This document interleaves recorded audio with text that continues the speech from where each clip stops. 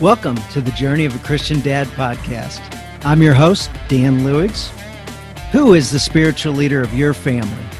Is it you, your pastor, your spouse, the media? Do you know? I did, and sadly, no one was taking responsibility to lead our family. Well, friends, someone needs to take that job, and that man is you. You may not feel qualified, and some days I don't. With the help of God and a community of dads helping each other on their journey, you can be the leader your family deserves. We welcome you to the Journey of the Christian Dad podcast. All right, guys, welcome back. Welcome back. So it is the wintertime. It is cold where I live, and I'm looking forward to a great conversation to brighten me up and warm me up. It's dreary outside here. So let's get off this dreariness and let's get into the review of the week. So this one was really, really cool. I was going to pull some reviews, and I didn't know this one went out there. So this one is from Eric Nevin, and he wrote this, and it got submitted to the podcast magazine. So that was really, really cool to find this in there. So this one says, when it comes to podcasts for Christian men, shows are generally either overhyped discussions about theology, complete with cigars, whiskey, and a generous helping of machismo, or they're audio versions of a wet noodle, lifeless and limp. So when one comes across a podcast that values the part men play in a family while also challenging him to take responsibility, I have to take note. The Journey of a Christian Dad podcast, hosted by Dan Lewigs, is that show, and it's well worth the listen. He's got a great voice for podcasting and knows his stuff. He speaks with conviction and thoughtfulness as he talks with guests. Production's high quality, great audio, regular release. Recent episodes include how to thrive when you're a busy dad, how to make your family unshakable, and why your mistakes do not define you. He gets into the issues men face and explores a Christian way of handling them. His way of understanding that while men won't always get it right, they should be encouraged to avoid going it alone, renders this one podcast that is one that truly makes a difference. One can be masculine and still love one's family well, even if it means learning on the job. So thank you, Eric. Eric also runs a Christian Podcast Association. So shout out to everybody from CPA that listens to this, and shout out to you, Eric. Thanks so much. That was a really generous, super cool review. So, all right, with that said, let's jump in. Today, we are talking with one of the co-authors of Milestone to Manhood, a Christian rite of passage to help your 13-year-old son make the leap from boyhood to manhood. So we have got Stephen Arms on with us today, and I'm super excited. Stephen, the audience is like, all right, which guy are we talking to? Dad, the son? So in this case, the son. So how old are you, Stephen? I am 31 years old. Right on, right on. Well, happy to have you. So jump in. Tell us a little bit about you, your dad, your kind of upbringing. You know, what happened at age 13 or what happened at age 3 that's of relevance that guys are going to want to know about your backstory? Sure, absolutely. So I grew up in the San Francisco Bay Area in California. I come from a family of 4 boys. I am number 2 in the birth order. And really what we're here to talk about today is a family tradition in my family where when a boy turns 13 years old, my dad and the other men of the family, so my grandfather and my 2 uncles, Uncle Dan and Uncle Kirk, would take the boy away and have what they would call a rite of passage weekend. And the purpose of the rite of passage weekend was to create an event in the boy's life that he could look back on and know that was the moment that I became a man. That weekend was the weekend that I became a man. And, you know, really, when we look at other cultures from around the world, we see these other coming of age ceremonies. The most popular is probably the Jewish bar mitzvah.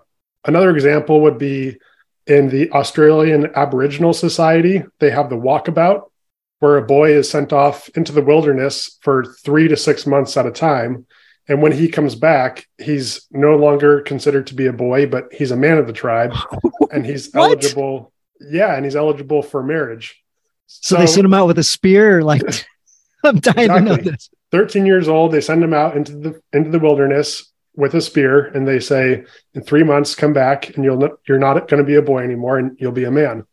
I would not. So I would not recommend that, guys. Don't go that way. yeah, that The Aboriginals, it seems like, have developed some survival things and taught these to their kids, where a lot of us guys haven't had Bear Grylls in our backyard teaching us how to survive in the wilderness for 13 years before we're set out. yeah, that works well for them in their society, but that doesn't necessarily work well for a boy in 2022 making the transition from boyhood to manhood. Sending him off into the wilderness for 3 months by himself wouldn't really be that helpful. So my dad and my grandfather thought, well, what would be helpful for a boy? And they came up with a number of different kind of rituals or steps that go along the weekend to help the boy form his own vision of what it means to be a man. Inevitably, boys today, they're shaped by the culture, right? YouTube, the internet, television, their peers. Those are the things that are defining what manhood means to them. They're having an influence over our boys.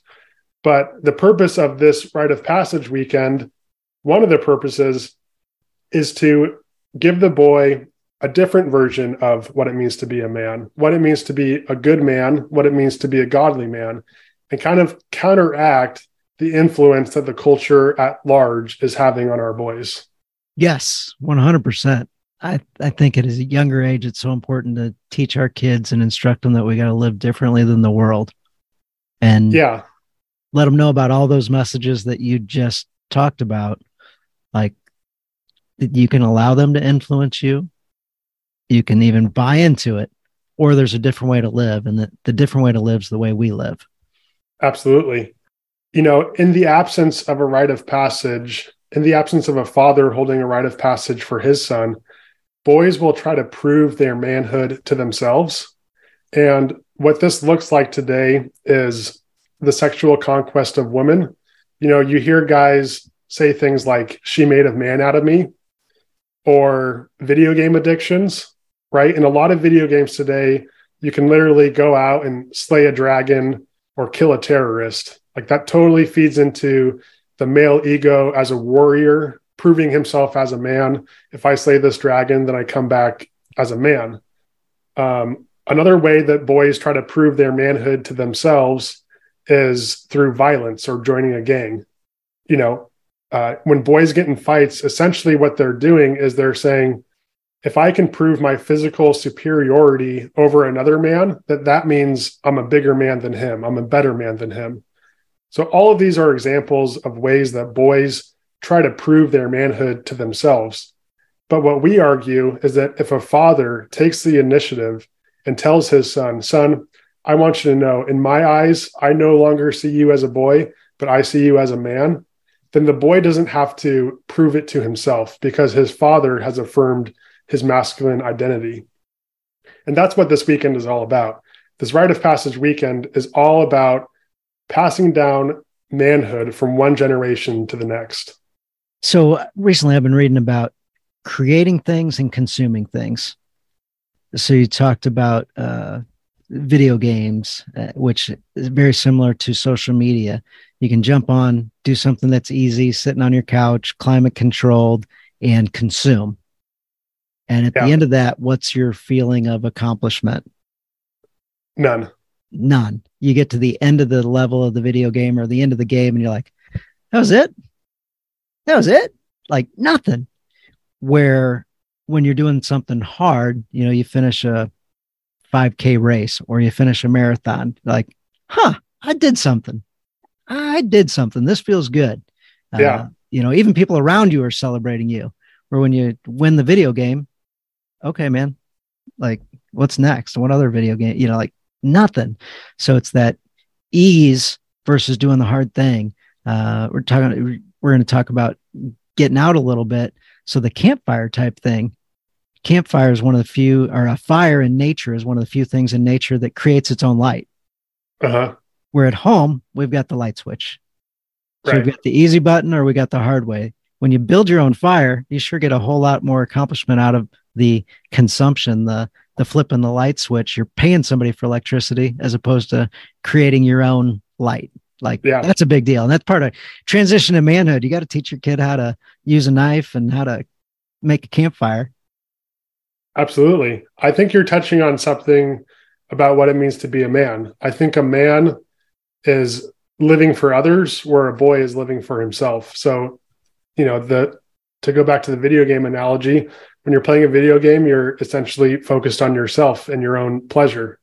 When you're doing something creative, whether that's writing a letter to a loved one or giving attention to your child, you're pouring yourself out to somebody else. And that is the mark of a man. The mark of a man is someone who is focused on living for others before living for himself.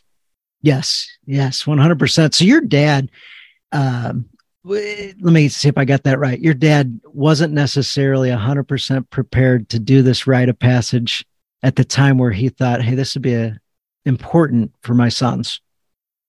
So my dad grew up really without a father figure in the house. His parents separated when he was 5 years old. And then his father, so my paternal grandfather, passed away when my dad was 17 years old. He had actually moved down to Mexico where he could afford 24-hour healthcare because he had multiple sclerosis. So between the ages of 5 and 17, my dad only saw his dad 3 times in his life. So he really grew up without a father figure in the house. And when he met my mom, he knew that my mom was the type of woman who was going to have a lifelong marriage, and that was really important to my dad because he didn't have that growing up. And when my dad got married and had kids of his own, it was really important to him that he was going to be the type of dad that he didn't have. He wanted to be a loving father that was encouraging, that played an active role in his kids' lives. So when my older brother turned 13, my dad wanted to do something special to kind of mark his entrance into manhood. The Jewish bar mitzvah occurs at 13. So there's something special about that age. It is a little bit on the young side to tell a boy that he's a man, but my dad was thinking, it's probably better to initiate a boy into manhood a little bit too early rather than a little bit too late. So he wanted to do something special for my older brother on his 13th birthday, but he didn't really know what that was going to look like. So he brought his kind of conundrum, his problem, to my grandfather, his father-in-law, my maternal grandfather. Now, how cool is that to have his wife, father? Is that right? Got that right? Yeah. Like the resources right there. Like he happened to marry into a family that's got what he'd been missing all those years. Yeah. His father-in-law, my maternal grandfather, really stepped in and became that father figure in my dad's life. He was the dad that my dad never had. And he was someone that he really looked up to. And he played a huge impact. He had a huge impact on my life too, as his grandson. So my dad kind of took his problem to my grandfather and said, I want to do something special, but I'm not sure what to do. And my grandfather thought, well, in other cultures, they have these rites of passage. Why don't we organize something like that for your boys? And I can come along too, so that it's not just dad and son, because there's kind of, at 13 years old, there's kind of some tension developing between father and son, right? The boy is getting older and wants some more independence. He's becoming a teenager. So there's this tension developing between father and son. By getting other men involved, men who are not dad, it helps to break through to the boy in a way that he might actually listen. It might be a piece of advice that dad has been saying for the last 3 months, but just hearing it come out of the mouth of a man who's not dad, helps the advice to sink into the boy. So for my rite of passage, it was my dad, my grandfather, and then my 2 uncles who took me away for my rite of passage weekend. Yeah, absolutely. Yeah. Sometimes your kids can't hear you. but they can hear from another person pretty quickly. So yeah. If you're involved in sports teams and stuff like that, if you're not the coach, you can mention to the coach and your kid might hear from the coach in a much different way than they hear it from you. Flip side, if you're the coach, maybe go tell one of the assistant coaches and have them work with your kid on something. But yeah, 100%. Yeah, that's fantastic advice and wisdom right there. Yeah, it takes a village. I think it goes back to that saying that it takes a village to raise our kids. And fathers are definitely the most important male role model in a boy's life. Ideally, he should be the one to organize a weekend like this, but it's important to get other men involved too, so that it's not just a one-on-one trip with dad. Yeah. I love having other guys involved as well. And then I can hear people thinking already, okay, yeah, that sounds great, except for who would go with us? Who would go with us? Like maybe you've got a few guys in mind and you think there's no way they would want to come. So what is the likelihood of whoever these guys are thinking of right now that the other guys would want to come on a trip like this? So my dad was lucky because it was built into our family, right? It was his father-in-law and his two brother-in-laws that went along with him on this weekend. Other families, other dads might not have that built into their family. So then you need to look outside of your family to your extended, your friends and to your extended family. Really, I would say when you're trying to identify men to invite along on this trip, there's really three criteria. The first criteria is that they're a man, right? Only men can pass down manhood to a boy. This is not a knock on women. Women are beautiful in their own ways, but women cannot pass down manhood to a boy because you can't give what you don't have.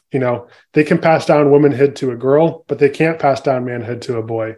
So the first criteria is that it has to be a man to go along on this trip. The second criteria is that it should be someone who has a previous relationship with your son. The weekend should not be the first time that your son is meeting this man, because this man's going to be giving advice to your boy. So he should have a previous relationship with him, and it should mean something. That advice should mean something. And then third, it should be the type of man who you want your son to be. The man that you invite should be a good man. And he should be someone who you trust to shape your son, because part of the weekend is having discussions about what it means to be a good man, what it means to be a godly man. So once the weekend kind of starts, you can't necessarily control what this man is going to say. So there's a real big element of trust there. You want to invite a man who you trust to have a positive impact on your son. So I think if you use those criteria, I think there's a very close to 100% chance that man will say yes, being invited. I think so too. Yeah. Before we wrote this book, we would tell people about this family tradition, the 13-year-old rite of passage, and men's responses, it was always this. The first was, wow, that is so cool. I wish my dad did that for me. And then the second response is, I'm going to do something like that for my son. So in general, when men, especially good, godly men, when they hear about this, they're like, wow, that's really cool. How can I get involved? Yes, 100%. I've got another buddy that lives where I live. He wrote a book as well. It's not in print anymore, but he had his sons or daughters plan out an entire trip.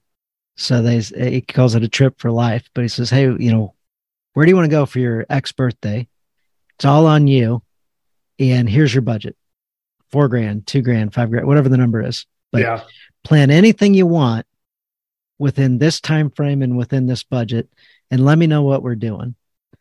So they literally plan the whole thing out, what roads we're taking, what car we're taking, what all the stuff, how much gas costs, like everything. And one funny story, the guy's kid, they go to the rental car place and they're like, you want this convertible Mustang, or you want that SUV? He's like, give me the Mustang.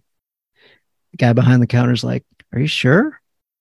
You going to be able to fit all your stuff in there? Yep. I rented the convertible Mustang. Give us the convertible Mustang. And, of course, the luggage doesn't fit in it. The only Yeah. thing they've got left over is like an 8-cylinder something or other, some cool car that's big. And the dad goes, all right, back up. Do your calculations. How much money do we have left? And oh, by the way, this is an 8-cylinder, not a 4 or 6-cylinder. And the gas mileage is, we have to do math on how much gas cost mile per gallon and, how much we got left for the rest of this trip. Do we got to adjust anything? I'm sure it made for a memorable trip, though. Yeah, absolutely. So, yeah, every time any of the adults looked at dad as, all right, what do you guys want to do? He's like, ain't on me. Look at my Yeah. 13 or 15-year-old kid.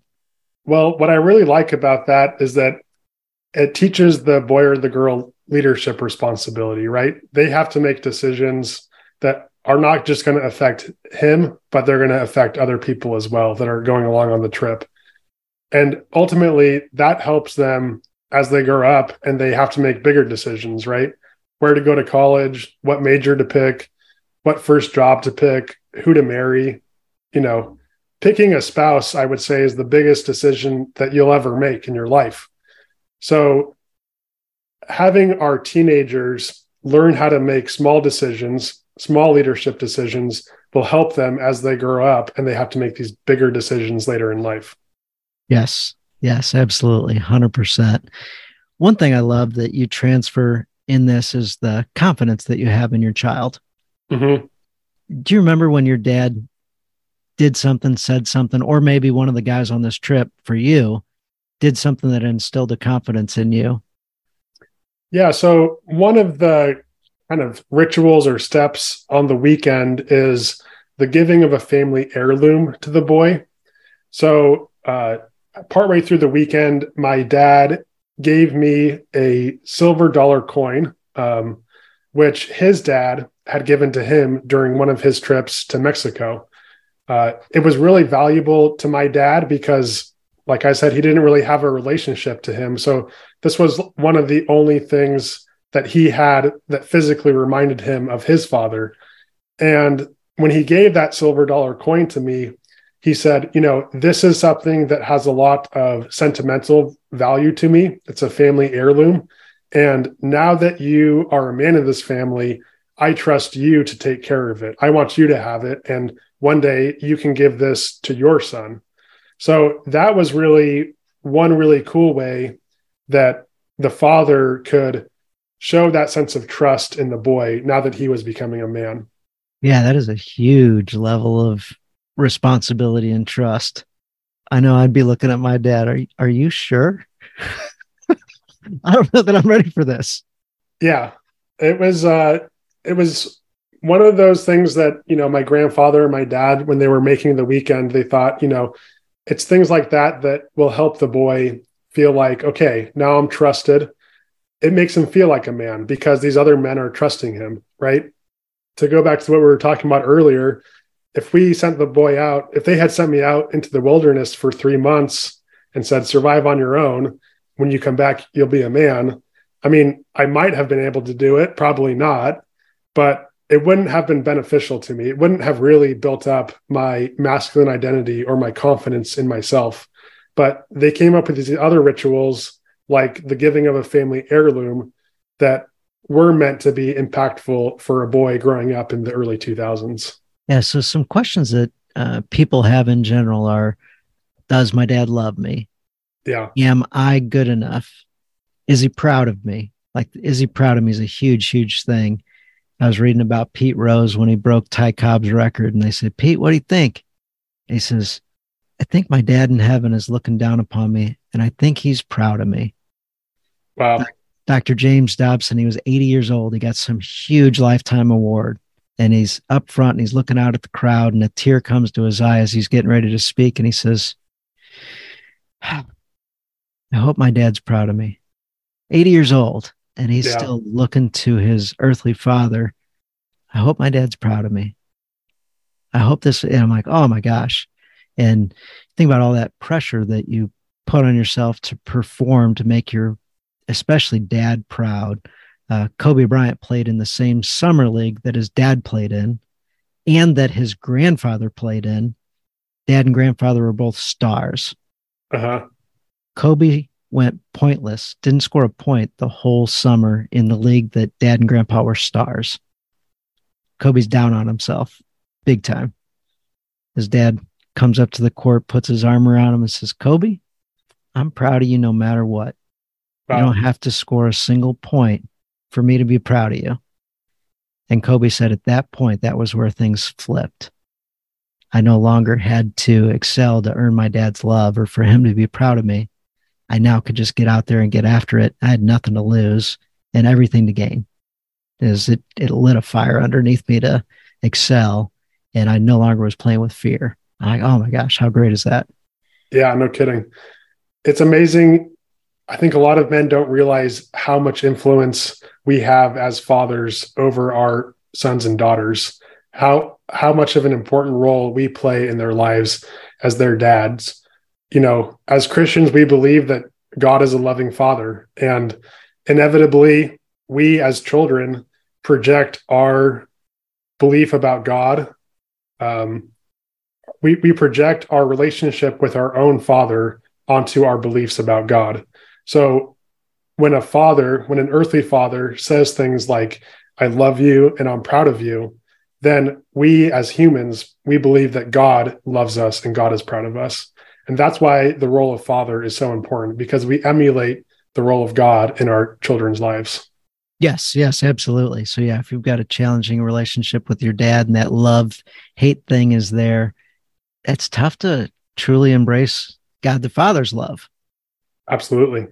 You know, so yeah, we definitely, kids definitely do project, and as we grow into adults project and struggle with that. So that one's one I hear all the time. Even if you got the greatest dad in the world, you still have hang-ups sometimes. So what did that rite of passage ceremony do for you personally? I think the rite of passage impacted my life in two ways. For one, as a teenager, I was very confident in my masculine identity. And what I mean by that, I don't mean that, as a teenager, I had like this big puffy chest and huge biceps and was a man's man as a teenager. What I mean by that is that anytime another adult outside of the family, whether it was like a parent in Boy Scouts or a teacher at school, whenever they would say things like, boys, settle down, be quiet, the first thought in my mind was, I'm not a boy, I'm a man. My dad told me that I'm a man, and this person just doesn't know, So anytime someone offhandedly referred to me as a boy, the first thought in my mind was, this person's wrong. I'm a man. My dad told me. So that's why I say that I was confident in my masculine identity. I never questioned my status as a man. The second way that this rite of passage weekend had a big impact on my life was actually during college. So during college, I really started to question the way that I was raised, my faith, my belief in God, because I was, all of a sudden surrounded by people who were raised differently than me and had different beliefs than me. And I was really nervous to go back to my parents and tell them, I'm not sure that I believe in God anymore, or that I want to be a Catholic anymore. I didn't want to disappoint them. I wasn't sure how they were going to react. So there was a part of me that just wanted to keep this as a secret, and not tell them what I was going through. But ultimately, I remembered back to that rite of passage weekend when I was 13 years old. And all of the men during that weekend told me something along the lines of, Stephen, I want you to know that I love you unconditionally. My door is always open to you. If you ever want to talk about something, if you're ever come to a point in life where you're asking questions, coming to a kind of a rough patch in life, I have your best interest at heart. I will never judge you. I will only ever love you unconditionally, and I'll help you through it if you need help. So in college, I remembered the men saying that. And that gave me the trust and the confidence to go back to my dad and go back to my grandfather and say, hey, Dad, hey, Grandpa, I'm having some questions about my faith here. Why should I believe in God?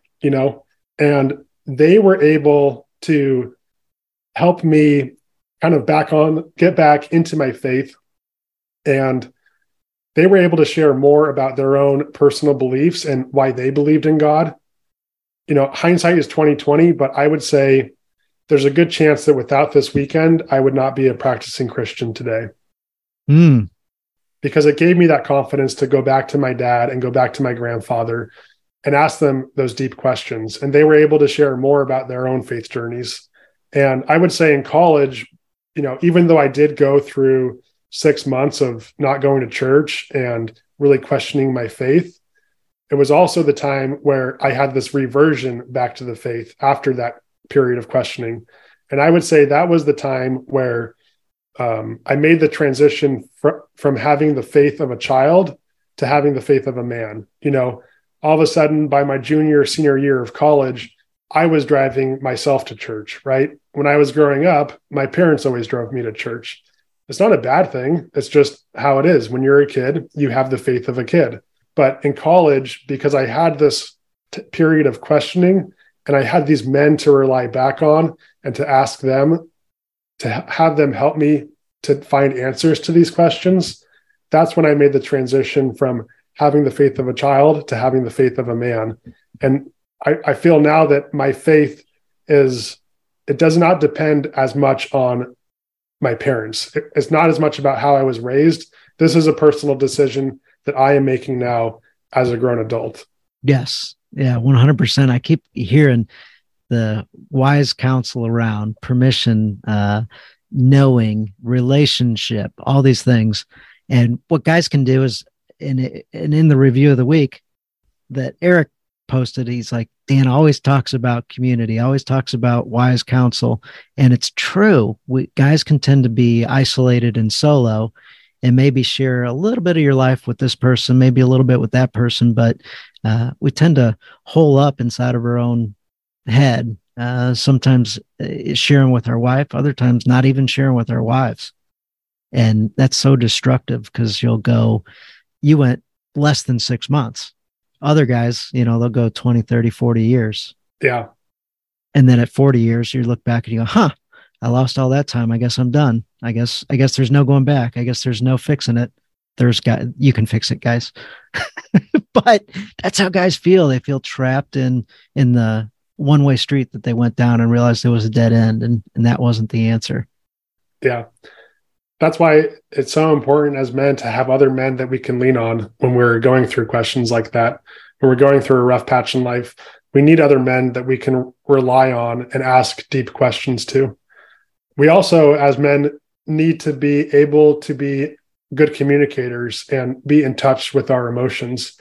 I think as men, oftentimes we're good at being that protector, that provider, being stoic, showing that strong front, But for a lot of guys, it's harder for us to be good communicators and say things like, I need help right now, And I think that's an important part of manhood. It's that balance between strength and tenderness, right? A good man knows when to be strong and he knows when to be tender. Gosh, I wish I always knew that answer. So tough. But so there's a number of things that I picked out of the book. One of the things I liked, you had a list of things that you guys shared within your family with boys in this rite of passage ceremony. Was there one or two or three that you remember that really struck a chord with you back then? Or maybe that didn't strike a chord with you, but then as you got older, struck a chord with you? Either way. One really cool thing about the rite of passage that stuck out to me was what we call the ribbon ceremony. And the ribbon ceremony, every man went outside and collected a stick that was 2 or 3 feet long. And on his stick, he tied 6 ribbons onto it. So, and then on each ribbon, he would write a positive or a negative character trait. So his positive character traits might be hardworking, loyal, and friendly. His negative character traits might be lustful, greedy, and lazy. Those are just 6 that I'm making up. And then he would share in a group, all the men would share why they wrote down what they wrote down. Why do they see this in themselves? The boy also has a stick, but his stick starts off completely empty. Once every man has shared, the boy goes through the circle and unties the character traits that he wants to take from these other men off of their sticks and ties them onto his stick. And this really shows, as men, we have the ability to emulate certain character traits that we see in other men and learn from them, right? I think there's truth in that saying that we are the average of the 5 closest people to us in our lives. So ideally, the boy is left with this stick full of positive character traits, and then the men are left with these sticks that have their negative character traits on them. And the men take those ribbons and they actually place them in the fire. So part of the weekend is that we light a fire. The fire is a symbol of the Holy Spirit. It represents God's presence with us throughout the weekend. So the men take their ribbons with their negative character traits on them and they place them in the fire. And this shows their desire to improve upon themselves and to burn away their negative character traits, but also B, their reliance upon God to do so, right? Not my will be done, but your will be done, right? That if we're ever going to improve upon ourselves and become the most holy, the best version of ourselves, then we need to rely on God to help us do that. We can't do that by ourselves. So I would say that ribbon ceremony was something that I thought was really cool at the time, and it really has stuck with me throughout the years. That one is awesome because you get feedback from so many guys. And how long does it take for a person to discover their strength and weaknesses on their own? Yeah. So the Myers-Briggs tests and all those type things, there's something different when somebody you know that knows you well enough to tell you, this is what I see in you. Yeah. Part of the beauty of that exercise is that at no point do the men point out the negative character traits in the boy, right? We all have negative character traits. None of us are perfect. But as fathers, ideally, our sons are going to outlive us. So it's not our job to fix our sons. It's our job to teach our sons how to fix themselves. And the first step in fixing yourself to becoming the best version of yourself is to identify, okay, what are my weaknesses? If you can't identify it, you can't improve upon it. So by giving the boy a template of how these other men in his life, they're identifying their own negative character traits and they're making a commitment to improving upon themselves with the grace of God, then that's how I'm going to do this as I grow through manhood and as I grow up. You're really giving a template. You're not trying to fix your son directly. You're giving him a template on how to fix himself. Yeah, we can't tell our kids how to live. We can help guide them. Yeah. Yeah. When they're little bitty, it that works. But yeah, once they transition up where they've got their own questions and their own back and forth, yeah, we gotta stop telling them and transition into being a guide for the rest of their life so that once they do reach that college stage, they can stick with you. Yeah. Often at college, that's when you think your parents are the dumbest, and that's probably when you need them absolutely the most. Yeah. College is really a make or break moment for a lot of relationships between parents and children, I would say. Yep. So it's tough as a parent to start in college instilling great values in them or telling them about God or the Bible or any of that stuff. Really, really important to lay the groundwork well in advance and incorporate that into your daily life and the way that we as men live, we as dads live.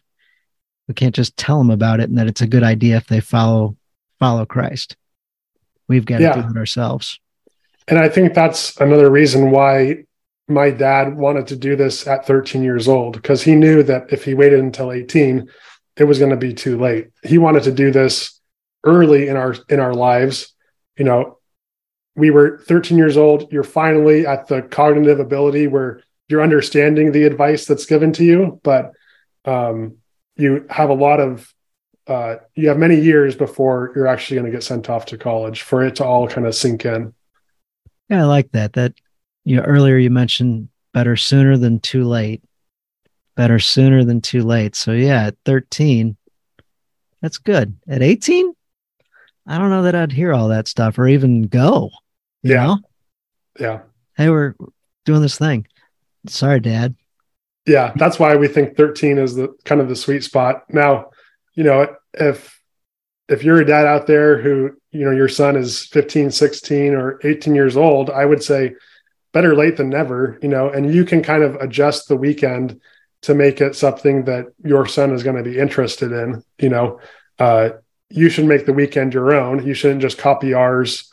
Not that you can't. We would absolutely love it if you did, but a good rite of passage should be tailor fitted for your own son. That's great. That's great. So all the guys that have been listening that have daughters, like, you got anything for us? You got anything for us on our side? So the answer is yes. The girls in our family did get a rite of passage as well. I come from a family of all boys. So my dad never organized a rite of passage for a girl. Neither did, my mom didn't, because they only had boys. But my female cousins did get a rite of passage. And, obviously it involved their mother, their grandmothers, their aunts. And so it was the women that took them away instead of the men. But overall, the weekend looked very similar. It was the same kind of 7 different steps, 7 different rituals, these discussion exercises that made up the weekend. So when my dad and I were thinking about this book, we chose to focus on the male version of it because we felt like that was the book that God was calling us to write. We do include a short chapter at the end about how to apply this for a female version of a rite of passage. But to answer your question, Dan, yes, girls absolutely can get a rite of passage as well. Yes. Yeah. I think it's critical for kids and just overall in general to have that confidence of your parents told. Yeah. And you've got something in there about writing a letter also. I think the letter writing's critical as well. Yeah. So one of the sharing exercises is the giving of letters to the boy. So all the men on the weekend had written me a letter, but also the adults outside of the weekend too. So my mom, my grandmother, my aunts, my Boy Scout troop master, my football coach at the time, they all wrote me a letter about how much I meant to them, about, wishing me well as I entered into this new phase in life, what it means to be a man, what it means to be a godly man, kind of an open-ended letter of support and encouragement. And my dad presented those letters to me and said, this is something that we want you to have that you can keep for the rest of your life. And I do still have those letters today in a binder in my desk, actually, and I can read them anytime I want. I end up reading them about once a year, and every year they kind of mean more and more to me as I've gotten older. 2 of my grandparents, the grandfather that we've been talking about, and then one of my grandmothers have passed away since my rite of passage. So having those letters mean even more to me now that I can't have a conversation with them. So that's another way that is really one of those rituals that adds meaning to this weekend, kind of puts meat on the bones for the weekend and makes it really special for the boy. I imagine some of the letters were typed and some were handwritten. Yes. Were your grandparents handwritten? My grandparents all gave me handwritten letters in cursive. Yeah. So those ones took me twice as long to read, but Absolutely. They're classy. Those are keepsakes. Yeah. Yeah. They're treasures. So you didn't hold anything against them because it was hard to read. Like, it made it even better. Absolutely. Yeah. So guys, if you're like, I don't know about writing a letter to my kid, and I'm certainly not going to write it by hand because my handwriting's terrible. Dude, write it by hand is my opinion. Yeah. Feel free to type it up, but then transfer it to handwriting if you can. I agree. So yeah, letter writing is a big, big thing. And if they ever wonder, what was it that my dad said about me? What's there? Yeah. And just go back and look at it. Yeah. And feel free and write as many as you want. No reason to stop at one. So that's great. Have you got any final thoughts that you'd like to share with the audience? And then, as you know, we always end up with a challenge also. So any final thoughts for the guys? My final thought is that if you're a dad out there listening to this and you want to organize a rite of passage for your son, I mean, we would love it if you wrote a book. We would love it if you bought our book. We really lay out how to organize a rite of passage in the book. It's a how-to guide, but we also have email templates on our website. So if you go to our website, which is milestonetomanhood.com, there's a planning section on there. And the planning section is 5 emails that you will send out to your team of men. And these emails explain what a rite of passage is, why you want to hold one for your son, and the different rituals that are going to make up the weekend and what the men need to do to prepare for the weekend. We realized, we've been holding these rite of passage weekends for the last 20 years in our family, and we've accumulated a lot of best practices, a lot of emails back and forth through the family. We thought, why don't we just clean it up a little bit and share those with the rest of the world? Because half of the battle is just writing those emails to explain what it is. And we thought, well, if we can just give it to them, then we've done half the work for you. We don't ask for your email address because I know some guys don't want to get spammed. They're totally free. You just go to our website and literally copy and paste them. So we've tried to make it as easy as possible for you to organize a rite of passage for your son. That's awesome. That is super cool. That is a great tool as well. I like taking somebody else's recipe and just doing it the best I can to follow along with whatever somebody else has already. Why recreate the wheel when it's done for you already? Yeah. A lot of times we just don't know that it's done for us already. We don't know where to look. So that's a great tip right there. Thank you. Anything else, or you want to go ahead and give them the challenge? I would say the challenge for this week, now it's not going to apply to everybody, to all your listeners, but I think it will apply to some of them. My challenge to your listeners this week is, if you're a dad listening to this, tell your son, if he's the appropriate age, between 13 and 18 years old, tell your son that you see him as a man now, that in your eyes, you no longer see him as a boy, but you see him as a man. I think that it's every father's responsibility to do that to his son before he's 18, because when a father affirms his son's masculine identity by saying, son, I want you to know I see you as a man now, then your son will not feel the need to prove it to himself, right? If your son feels like he needs to prove his manhood to himself, he's going to turn to things like the sexual conquest of women, pornography, video games, violence, extreme stunts. These are all ways that boys are trying to prove their manhood to themselves. But if a father takes the initiative and affirms his son's masculine identity by simply saying, son, I want you to know that I see you as a man now, then the boy does not feel the need to prove his manhood to himself to the same degree. Oh, that's a super strong challenge and point. I love it. Well, that was awesome. I'm so thankful to have you on and get your perspective of having been on the receiving side of the rite of passage side, as opposed to often we talk to the dads that pass stuff down. You actually got it passed down to you and got to contribute and be a co-author of the book, Milestone to Manhood. And great book too. Easy to read. Tons of takeaways in there. I got notes all over the book. So yeah, really good. Nice job. Well, thank you. Thanks for the words of encouragement. Absolutely. So milestonetomanhood.com, guys. Go there, check it out, grab those emails. And even if you're not ready to go there, maybe create a little spot in your email to save these emails so that when you're ready for it, you're ready to go. And buy the book. It's great to read regardless of how old your kids are, or if you've got a boy or a girl. Really well written. All right. Well, thank you so much, guys. We will end it for this week and look forward to catching you next week. Thank you, Stephen. Thanks, Dan. You bet. See you later.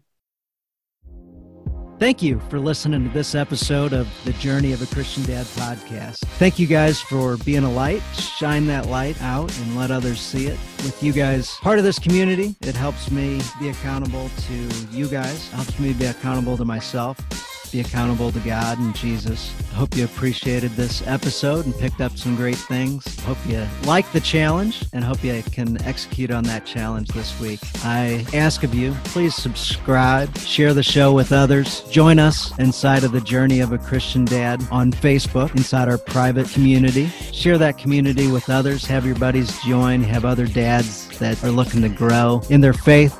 grow as spiritual leaders of their family. As we engage in our journey and be intentional with it, we can help others grow theirs as well. We thank you again for listening. We thank you for all your reviews. Look forward to reading a review of yours on a future show. So, dear God, thanks for blessing all of us, and thanks for drawing us closer to you. In your name we pray. Amen. Have fun, guys.